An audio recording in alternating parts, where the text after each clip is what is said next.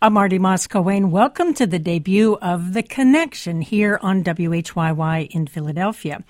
Every Friday at noon, we'll explore the qualities that make us human and unique, some of the challenges and opportunities for a well-lived life, and the bonds that can connect us and the forces that can drive us apart. Today on the show, happiness. We have the right to pursue it in this country, but how many of us actually feel happy and can even define what happiness is? Well, the longest study of happiness in the United States by the Harvard Study of Adult Development has been going on for 85 years. And it came to the simple and profound conclusion that deep and positive relationships are vital to our emotional well-being and physical health, even our longevity.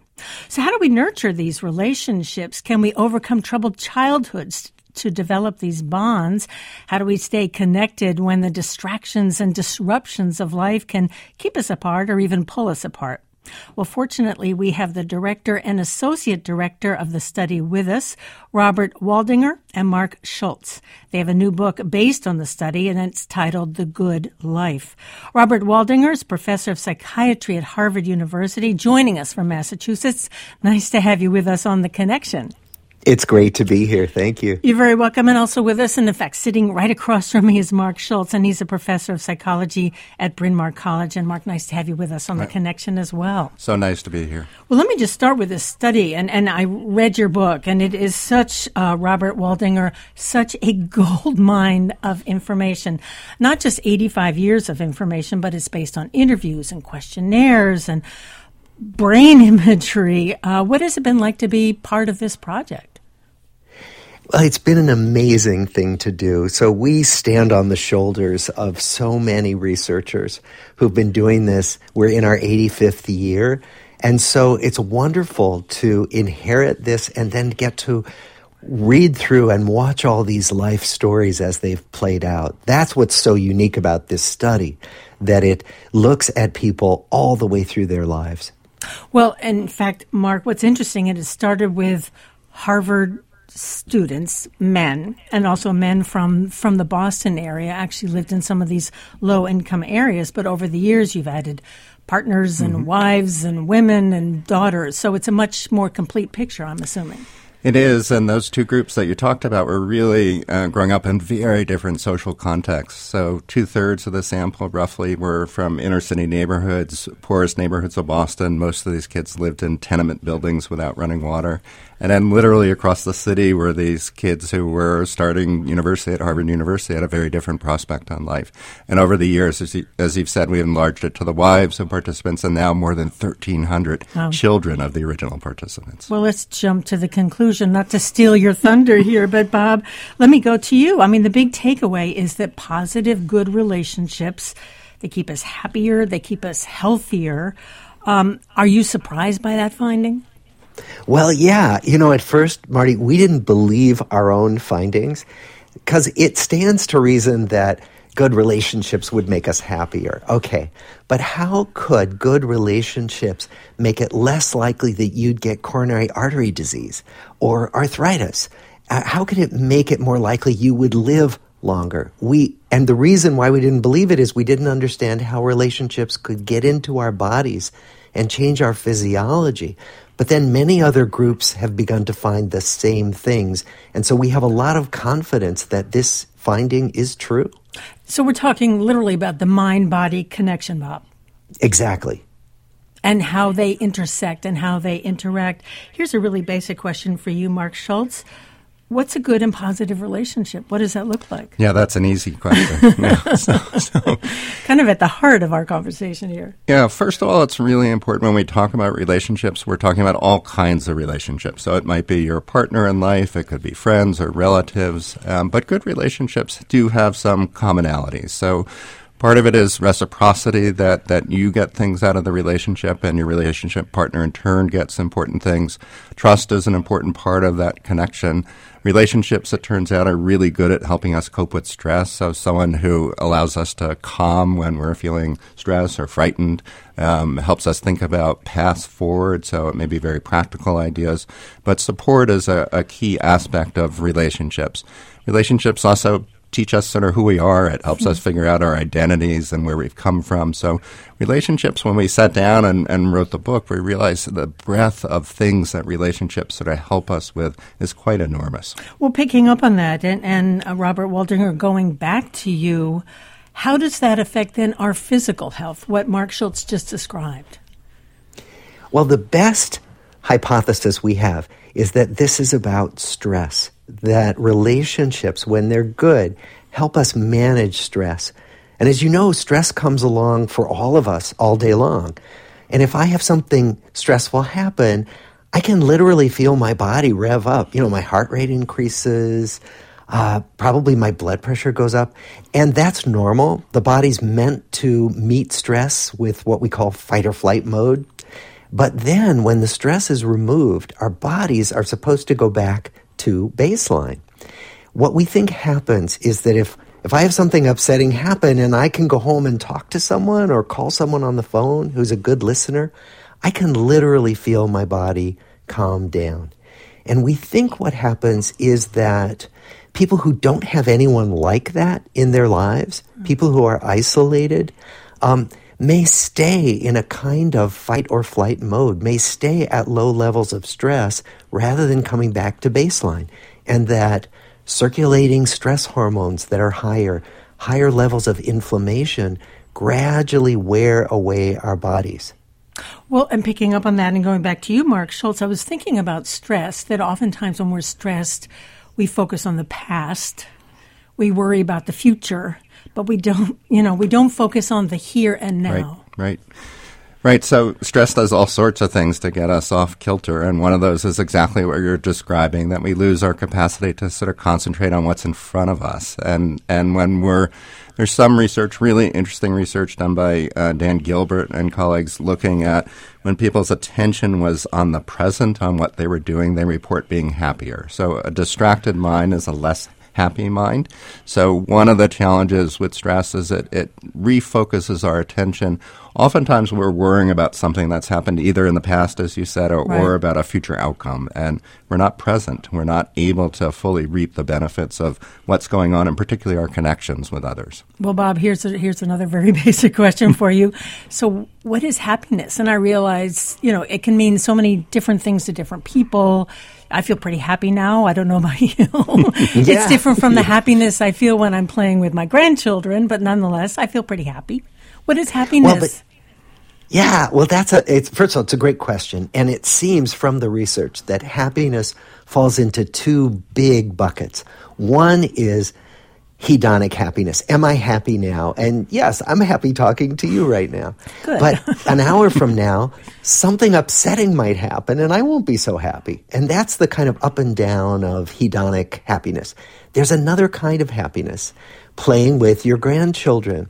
So think about when your grandchild wants you to play the same game for the 20th time and you're exhausted. Now, are you having fun playing it for the 20th time? Maybe not. But is it the most meaningful thing you could imagine doing right now? Oh, absolutely. And so that's what sometimes is called eudaimonic well-being. So there's the hedonic partying right now well-being, and then there's the long-term meaning and purpose well-being. And all of us want some of both and need some of both, but some of us really prioritize one more than the other. I was thinking, Mark, though, that some people just seem to have a happier disposition than others. Some people, struggle with depression for probably a whole host of reasons. How do we factor that in? So, of course, there are lots of factors that influence what makes us happy, and our genes are important, our upbringing are important, the circumstances of our life are important, but it's also clear that so much of happiness is really under our control. So some of the best research on this suggests maybe about 50% of our happiness is determined by our life circumstances and what we do, what our actions on a daily level. But life circumstances can run the gamut. I mean, some people are born into really difficult circumstances. Yeah. So one of the really interesting things about this study, I think, is if we go back to the 1930s and these two original groups of participants, 2/3 of them were facing really big challenges. They were growing up in destitute neighborhoods. They were in homes that were overcrowded. They didn't have running water there. their sort of future prospects didn't seem very good. And what we see, and we can contrast that with the students that were at Harvard that had very high prospects in life. And what we see is that the way their journeys happen through life, their social circumstances, their achievement levels, that's not what predicted their happiness. It was really their relationship. So social circumstances are important. They do have an influence. But the robust predictor, the really important predictor, was the context of their relationships. Whether was it a parent or adult or a teacher or a coach or a neighbor? It's the whole gamut. It's all of the relationships. Very few of us can get all we need in one relationship. So relationships, again, give us so many things. For most of us, we're getting this from many people. Bob, it's actually International Holocaust Remembrance Day, and I was, thinking about having gone to Auschwitz, thinking about, how someone can survive that and see the horrors of the Holocaust and have a good and happy life. And I know that it happens. And is it about connection? Is it about the connections that one makes that can help survive something as horrific as that? Well, the Holocaust, of course, is one of the most dramatic examples of this. But other big calamities come our way. The pandemic. Many of our original people lived through the Great Depression, and the Harvard undergrads were all of an age to go to World War II, and many saw combat, terrible combat. And we asked people, how did you get through these terrible times? And almost to a person, they would say, it was my relationships. The soldiers would say it was the people writing letters back home. It was my fellow soldiers. People would talk about, in the Depression, neighbors sharing what they had with each other. And you even hear people talk about concentration camp situations where people helped each other even when they were under such terrible, terrible distress. So all of this says that our connections provide a kind of safety net that buffer us from some of the worst slings and arrows of fortune. We're almost up on a break here, but big and small acts of connection, Robert Waldinger? Yes, and small ones. So, I sometimes say, think about someone you want to connect with, take out your phone, and just send them a little text saying, "Hi, I was just thinking of you and wanted to connect." We can do small things that make a difference in this way. Well, I'll tell you what, let's take that very short break, and then we'll get back to our conversation here on The Connection. The voice you just heard is Robert Waldinger. He's a professor of psychiatry at Harvard University, director of the Harvard Study of Adult Development, also co-author with our other guest, The Good Life, Lessons from the World's Longest Study on Happiness. And our other guest, again, sitting across from me, is Mark Schultz, also a co-director of the Harvard Study of Adult Development, and he's a professor of psychology at Bryn Mawr College. Much more to talk about after this very short break. Just a minute. We'll be right back.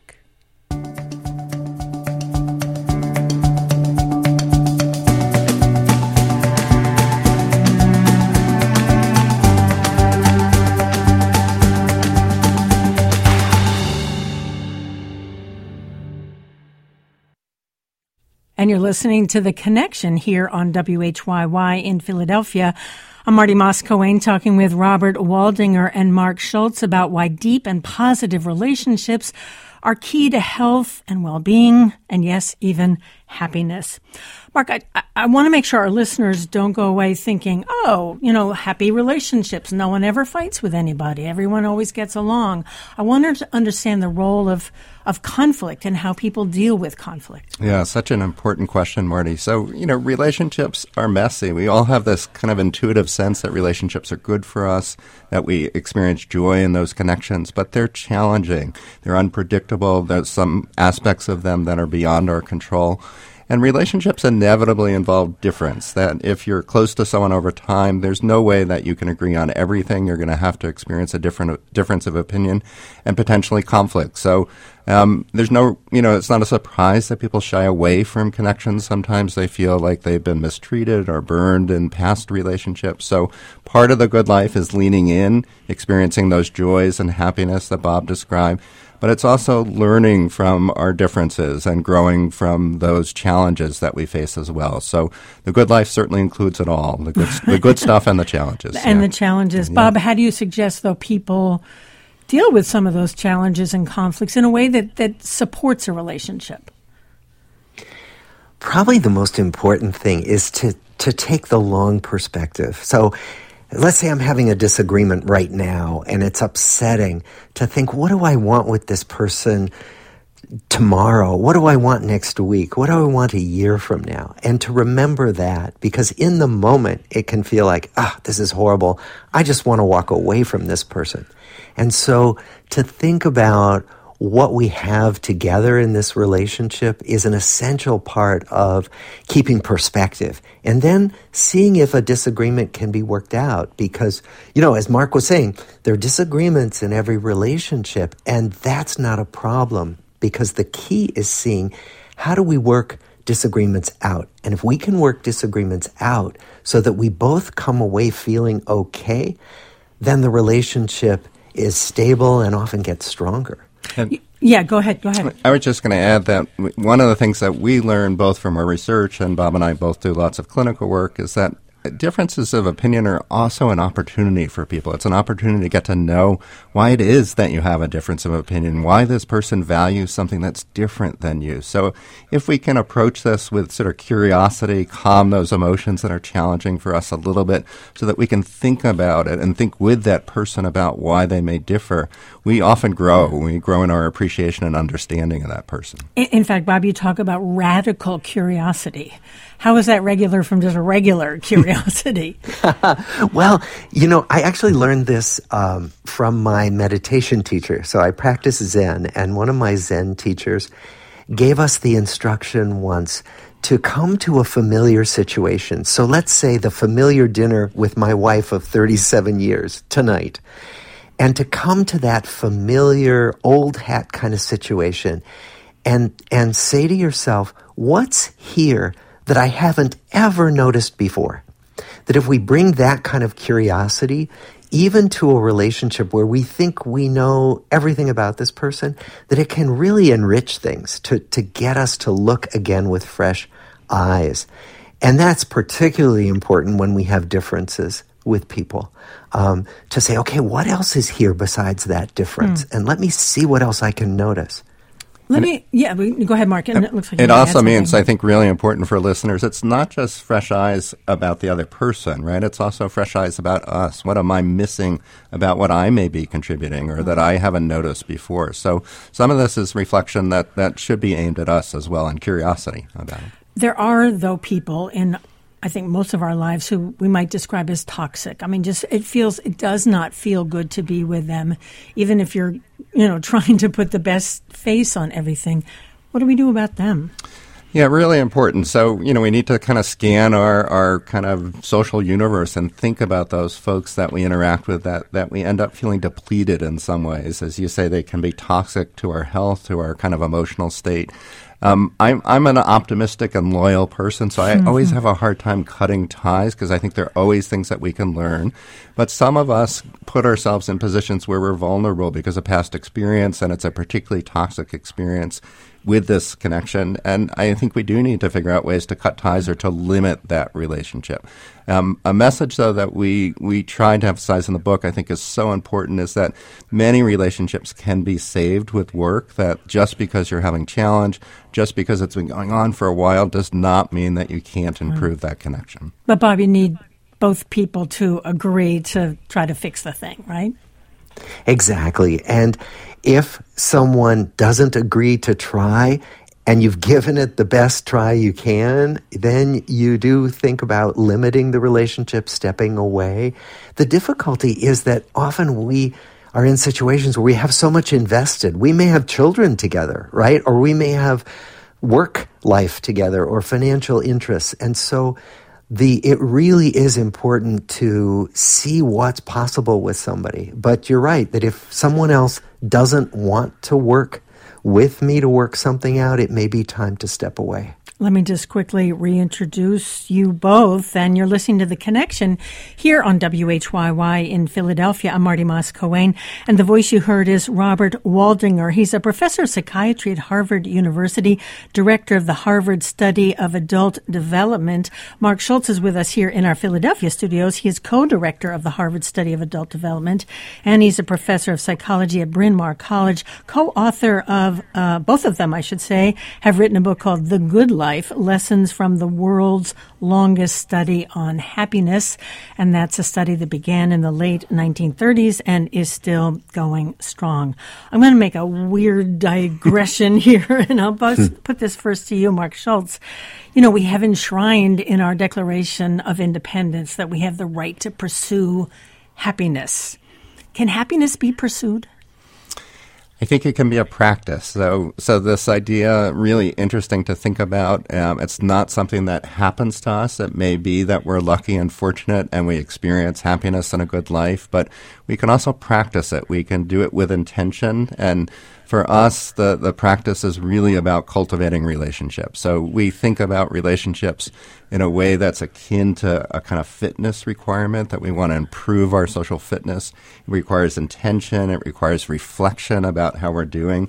And if we don't do that, our relationships can wane. And because they're such an important source of our happiness and fulfillment in life, I think there is a practice that you can develop and pursue. Yeah, and it sounds Marty, like you want. Yeah, go ahead, Bob. Oh. Yes, go ahead. No, I heard you breathe. Thank you. And to riff on what Mark is saying, you know, we can't be happy all the time. No one is happy all the time, right? All day. You know, if I have something happen in an hour that makes me unhappy, my happiness goes out the window. So then the question is, how do we make ourselves more prone to being happy? And some ways I like to say happiness is an accident, but we can make ourselves more accident prone. We can make it more likely that we'll be happy more of the time. And that's through these processes of building relationships, of taking care of our health, of finding meaningful work or meaningful opportunities to give to others. That these are the kind of building blocks that we can put in place to make happiness more of a common experience in our lives.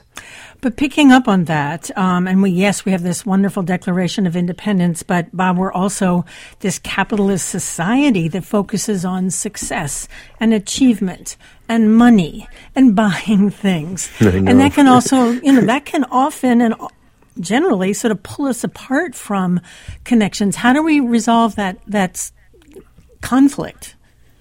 Well, that's one of the reasons why we wrote this book, and many people try to talk about this, because what science tells us, following all these lives, is that those things you just mentioned don't do it. That wealth, not having our material needs met, we all need that, but that wealth does not make us happier. Fame doesn't make us happier. Winning the Nobel Prize doesn't make us happier.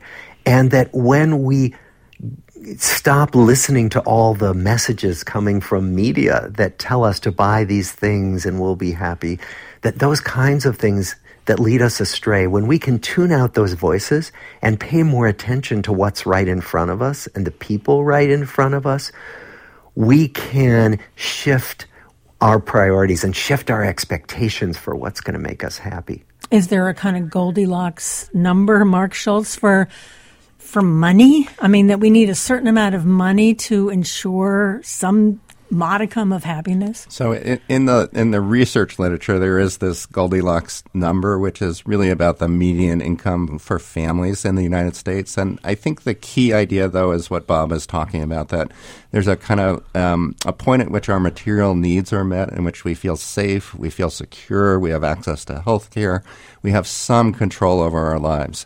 And after that, the influence of money on our happiness is really quite small. Even the few studies that suggest that some more money, doubling or tripling, can add a little bit of happiness, that little bit is tiny. It's really other things that are much more important. So certainly we want to, everyone has the right to live safely, to have food security, to have access to health care. Those are things that are important, and they're at risk for some people still in Western industrialized countries. And I think we're talking about $70,000 it's upwards family, of, obviously, exactly. Depending on where you live. Exactly.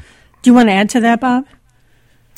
I think that what Mark has said is right on target, and that essentially what we want to do is make sure that we give each other what we need, and that we help provide for other people to have those things that they need to have a happy life. You know, we do know that if you don't have your material needs met, right, if you don't have access to healthcare, you are significantly less happy.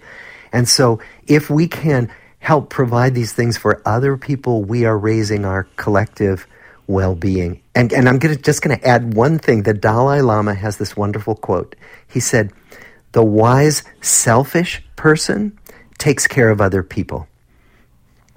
The wise, selfish. So there's so there's something there's a selflessness in selfishness. Yeah, well, that what we find is that when people care about collective well-being rather than this individualistic pursuit of happiness, that when we invest in collective well-being, that all boats rise on this rising tide, if you will. So does it mean Bill Gates and Melinda Gates are happy as they're giving away their billions of dollars? Well, I think that, the UN Happiness Report, which people can download, they do it every year. And when they ask people, what are the things you need in your life to feel like you have a good life, generosity always comes up all over the world, and not just among wealthy people. It's generosity with your time, with your abilities, with your efforts. So yes, I bet Bill and Melinda are happier. Do you agree with that, Mark? I think there's clear evidence that when we're generous, when we express gratitude to people to help people, like the Dalai Lama suggests, that there's a benefit to us, the givers, in that situation. So I think being generous, being part of a community, being part of something bigger than ourselves, really an important idea. And I want to go back to something that we were talking about because it's so important. One of the other challenges with money is that it's really distracting. It's easy to count our salary and our income. It's much harder to count what we give to other people in terms of the warmth and kindness that we provide. So part of the allure of money, part of why it's so shiny and distracting for us is that it's easy to count. And there are things literally, you mean that easy to count? Literally, it's easy to count. And there are things that we think are more important that are harder to count, but they give a return, that sense of internal connection that we really value with other people. Really, important. Bob, let me go back to you. And this is a study that's been going on for 85 years. Are people hard to predict? Yes, that's what's so fun about this, right? Like you think you see where someone's life is going, and then it takes a turn. All of our lives take unexpected turns, some more than others. And so that's important because in the book we have a chapter called It's Never Too Late. Mm-hmm. And what that refers to is that some people think, I know my life is not going well when it comes to my relationships. This is never going to happen for me. And then some of the people in our study find that when they least expect it, they find a tribe, they find connection that they didn't expect to. They find love that they didn't expect to. And so we put the stories in the book, real stories of real people, deliberately to show these examples. And that's what's so exciting about getting to watch how lives play out over 8 decades. Sure, and people get to look back on their lives. In fact, there's so many people in this book. The one that I pulled out is a man named Leo DeMarco, who you both describe as really the happiest, I guess, participant. Mark, can you tell us a little bit about Leo and what he can tell us? Yeah, so Leo was one of the participants from the student sample. He was a student at Harvard. He was a good student. He was interested in being a writer, had some real talent in writing. And World War II came around, and he volunteered to serve in the military and went abroad and served and had, an incredible set of experiences, much like a number of the other men in the study. And he came back, and unfortunately his mom was sick, and he had to go back to Vermont and be with his mom and help out his family. He had kept diaries during the war that he hoped to maybe make into a book or a novel or some sort of essay about the war. The writing career never panned out, but he built a life that was filled with connections. He met, soon after he had come home, he met the love of his life, remained married to that woman for his entire life, had a beautiful family, really connected to his children in important ways. And he became a high school teacher instead of a writer. And he became a beloved high school teacher. Students loved him, colleagues loved him. He became an important mentor. So he really leaned into connections in his life. And he was, as you said, one of the happiest people in our study. And he saw connections everywhere. Everywhere. And he was also a person who was really present. So when you talk to him, he was a person who gave you his attention. He was interested in your experience. You learned things talking to him. So it was that connection, not just the number of connections, but the quality of connection when he was with people was very powerful. Bob, how much does luck play a role in, if we're talking about happiness or thriving or even connection? Well, luck does play a role, and we have to really point that out, because some people struggle with great big obstacles that happen to them through no fault of their own. What we do find, though, is that each of us has a kind of happiness set point, that when they do studies of this, that people who win the lottery don't get happier and stay happier. They return to their baseline levels of happiness about a year later. And even people who have paralyzing accidents return to their baseline levels of happiness a year later. And so all that means that, yes, our circumstances are important, but there is also a way in which we can maintain a kind of equilibrium. And if we think about Leo, and the example that Mark just described, Leo was a person who had a setback. His dream was to be a writer. But when he couldn't do that because of family obligations, he was handed lemons and he made lemonade. He started teaching history, loved his students, loved his colleagues. So there are ways that we can take our life circumstances sometimes and find the sources of joy and fulfillment even in difficult circumstances. We're almost up in a break here, but Mark, that's resilience, isn't it? It is resilience. And what we see, challenges are inevitable in our lives. And the participants over the course of their lives, they went through the Depression, World War II, Korean War, the upheaval of the 60s, that it's really not the avoidance of challenges. It's really how we encounter them and the ways in which we're able to make meaning and perhaps grow from those challenges. Well, we are talking about connections here on The Connection on WHYY. That's Mark Schultz. Also with us, Robert Waldinger, and we are talking about some of the findings in their new book, The Good Life, Lessons from the World's Longest Study on Happiness. Much more after this very short break. We'll be back in just 60 seconds. Stay with us.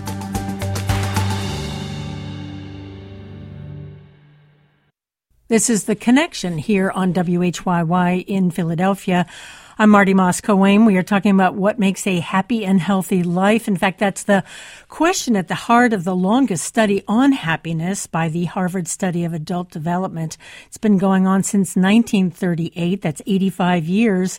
And researchers found that fulfilling relationships, deep, positive relationships are really key to a happy and healthy life. And again, talking with Robert Waldinger. He's professor of psychiatry at Harvard University, director of the study. Also with us, Mark Schultz, and he is co-director of the study, professor of psychology at Bryn Mawr College.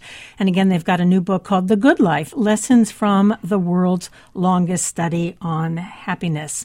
We talked a little bit about, what life can throw our way, but I do want to start or go back, Mark, to the very, very beginning, to when we are born, and the importance of secure attachment to a baby, what that means, what that looks like, and how that can help sort of set people on a path to positive relationships. Yeah. So early on, we're very vulnerable as infants and young children, and we look to our caretakers, our parents, for providing that support and security. And the kind of relationship, the routine that we develop in that context with our parents sets a kind of set of expectations and kind of relational standards, if you will, that we carry through our lifetime. So some of us are lucky to grow up in circumstances where it's predictable and secure, and we benefit from those connections.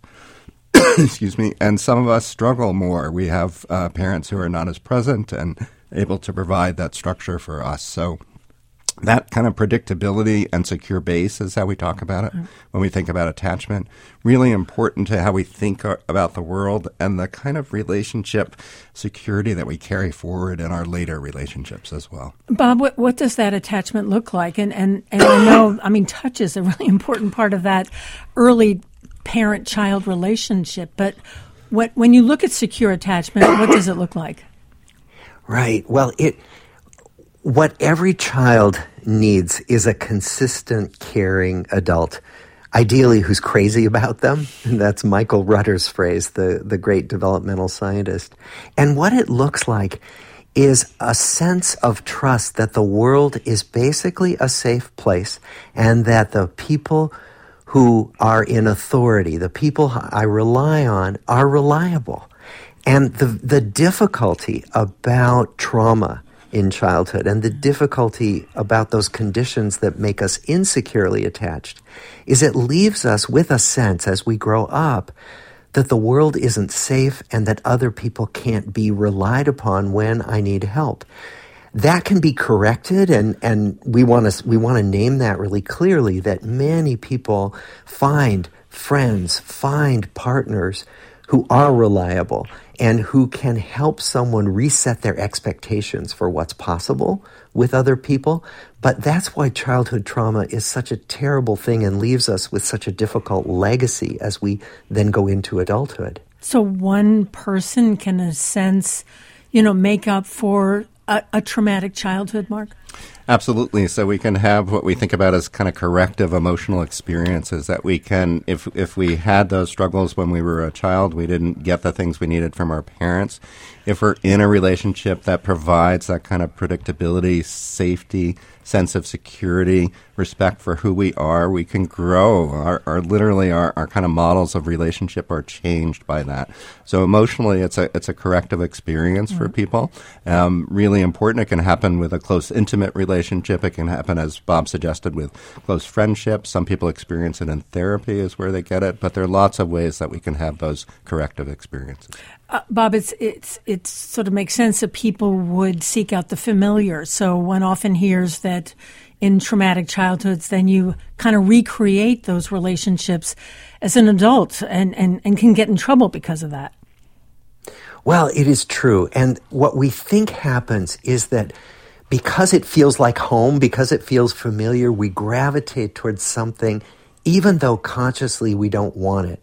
And so that's why people can end up, without realizing it, getting into relationships as adults where they are abused, where they're traumatized, because they came from homes where that was the case.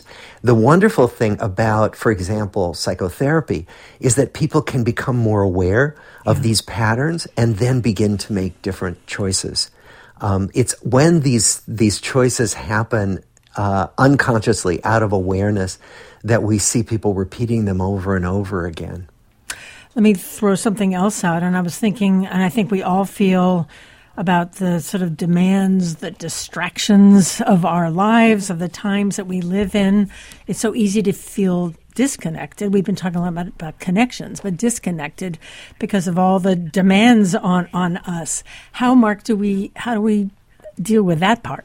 This is a big problem, a big societal challenge. We think it's one of the really important challenges that we all need to sort of take on. Government, the places we work, the communities that we're in, the rates of loneliness are really quite extraordinary. 20 to 40% of adults report being lonely. So part of it is technology and these distractions that we're talking about. And part of it is social forces that have evolved over decades that have left us more distant from the communities that we've grown up with. So our friends that we know from childhood, our families we're more distant from. So I think we need to really think intentionally about ways to build those connections. Technology can be our friends as we build those connections, but they also, unfortunately, are distractors. They're attention grabbers. Our attention is so important for our connections with others. So we really need to battle against the kind of passive acceptance of technology and the distractions that comes with us, that come with them. So need to get off screens, need to be present when we're with people and really give them our attention. It's a real challenge. It's a challenge for all of us. Indeed. And Bob, I mean, these devices, they do connect us and they do disconnect us. And how do we navigate that?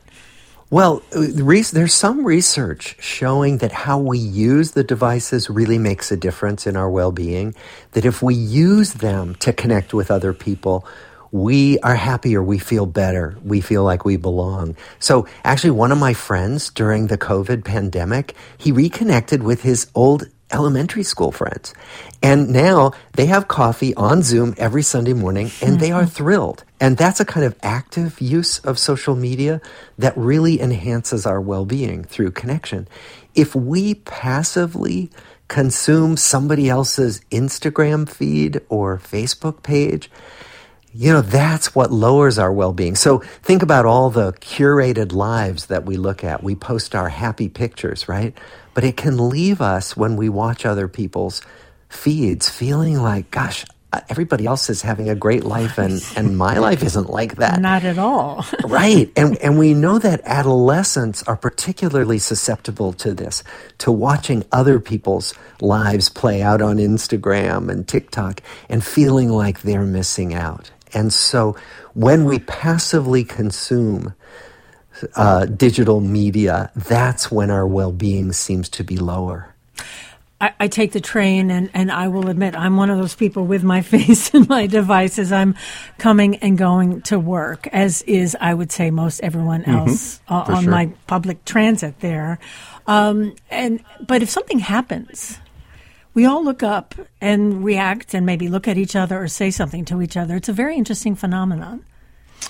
I think it is. We talk in the book about this idea about strangers on the train. It's some really interesting research done by Nicholas Epley and colleagues at University of Chicago. And what they did is they looked at people on their morning commutes, and they found that most people were looking at their phones or zoning out and preferred not to talk to people. And because they were psychologists, they cruelly, kind of randomly assigned some people to talk to strangers on their commute. This was in the Chicago trains and buses. And they asked them their mood before and after the commute. And people said, if I talk to strangers, I'm going to be unhappy. And it turned out that the folks who were forced to talk to strangers said they were happier than the folks that did their usual routine. And there are a bunch of reasons for that. We have this idea that people will think we're strange or that we'll be rejected in some ways, that it won't be pleasant. But we find when we talk to strangers, we get this kind of jolt of connection that stays with us. And it's quite extraordinary. As I've talked about this, I hear these amazing stories about people that connected with someone they didn't know or they walk past every day but they never talked to. And that experience carries with them the entire day. They talk to their partner about how they had this great conversation with that neighbor that we've never talked to. That there's this sort of longing for connection that I think that satisfies. That's really important. So it's an example of a little burst that can make us really feel connection and happiness, a sense of, sort of joy. Sure. And Bob, is that burst oxytocin? I mean, are we talking about a kind of chemical high? Well, that's above my pay grade. Okay. So there are neuroscientists who can really give you a much more educated answer about that. We are working that out. Scientists are working it out. But what we do know, actually, Wendy Suzuki, who's a neuroscientist at NYU, talks about giving our brains a kind of delicious bubble bath. She talks about it with exercise, but also with social connection. But the precise components of that bubble bath are yet to be determined fully. Well, stay tuned. Bob, let me go back to you because I know this is within your pay grade here or your area of expertise, because the study says that we human beings are not very good predictors of maybe our own behavior, other people's behavior. Help us understand why that's so. Well, the experiment that Mark just talked about it points to this problem that we're all kind of a little reluctant to reach out, to connect. Partly it's because relationships are unpredictable. If I stay home and watch something on Netflix, I pretty much know what my evening is going to be like. But if I go to a party, or if I go to even just to meet a friend I know well, that person, like me, is constantly changing. And relationships are constantly filled with people who are changing and moving. And so there's a little bit of reluctance when we connect with each other. And the reluctance is, what am I going to encounter? With a stranger, it's who is this person going to like me and respond to me? With a friend, it's going to be, am I going to have to talk about things that are upsetting? It could be any number of worries, but it's all about that element of unpredictability in our relationships that make them, first of all, interesting and wonderful, but also arenas where we're a little reluctant to engage, and we have to overcome that slight resistance to do it. You know, I think a lot of us spend as much time or maybe even more time at work than we do at home or even with our partners. And, you know, you can develop really intense friendships and bonds at work. How important, Mark, is that for just productivity, for happiness?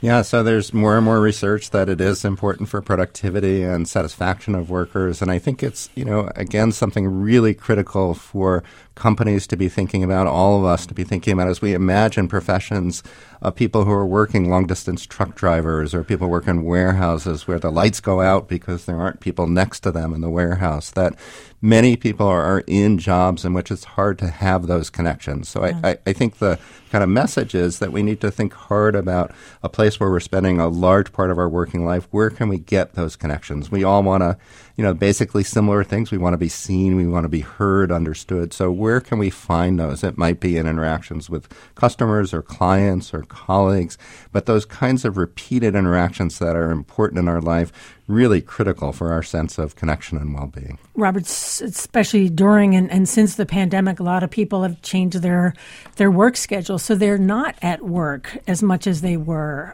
They're working from home. How does connection operate under some of those strictures? Well, everybody's worried about that, of course. And it may mean we have to be more intentional in creating opportunities to know each other. There's an example. Vivek Murthy, our Surgeon General, started something in his weekly staff meeting where for the first 5 minutes, one person in the meeting just talked about something in their personal life that they wanted everyone to know. People loved this part of the meeting. This we could even do online. That it may mean setting up these opportunities to know a little bit about each other personally, because actually the Gallup organization did a survey and found that the people who had a best friend at work were much more engaged in their work. They were more productive workers, and they were certainly happier. And how much is gossip important at work in maintaining these friendships and these love relationships even? Really important. And I think, Mark, Bob, we have to mention that Bob and I know each other for 30 years. We work together hard on our work, but we also have a friendship. And this is our hour and a half Friday at noon that we usually spend talking to each other. So we're doing that with you today. And part of what we do is we talk about our lives and gossip about colleagues. There are a number of things that connect us with others, and small talk is really important. One of the challenges with technology is we can do work remotely. We can do this hybrid work, but it becomes more transactional. We lose that lovely interchange that happens just before a meeting, bumping into someone on the way out of the meeting. So the example that Bob talks that Vivek Murthy's talking about, really good, clever example, but we need to figure out more of these ways to connect. About a minute before I have to say goodbye, Bob, and you end the book by saying it's never too late to be happy. Yes, and that's what these stories in the book illustrate. They're real stories of real people, even though the names are disguised. And it's all to make the point that if you feel like this is never going to happen for you, really important to think again, because you just don't know that at any point in your life, these connections are possible, and you don't know when it's going to happen, so it's worth making the effort. Well, we have to leave it there. My thanks to both of you for joining us today on The Connection, the debut of The Connection. Robert Waldinger, thanks so much. Oh, this was a pleasure. Thank you for joining my meeting with Mark on Friday afternoon. Yes, we got to eavesdrop. I didn't ask a lot of personal questions, but we'll get to you next time. He's a professor of psychiatry at Harvard University, director of the Harvard Study of Adult Development, co-author with our other guests of The Good Life, Lessons from the World's Longest Study on Happiness. Mark Schultz, thanks for coming in. Such a pleasure. Thanks for having us. You're very welcome. Co-director of the Harvard Study of Adult Development, and he's a professor of psychology at Bryn Mawr College. Well, thank you for joining us for the debut of The Connection. We will be here every Friday at noon. There are so many ways that you can connect with us. You can check out the website, whyy.org/The Connection, where you can sign up for the podcast and the newsletter. Also, Instagram, at The Connection WHYY, and email us at theconnection@WHYY. Our engineer today, Diana Martinez. Debbie Builder is the senior producer of The Connection. Paige Murray Bessler is the producer of The Connection. I'm Marty Moss-Coane, your host and executive producer. Thanks so much for joining us. See you next Friday at noon.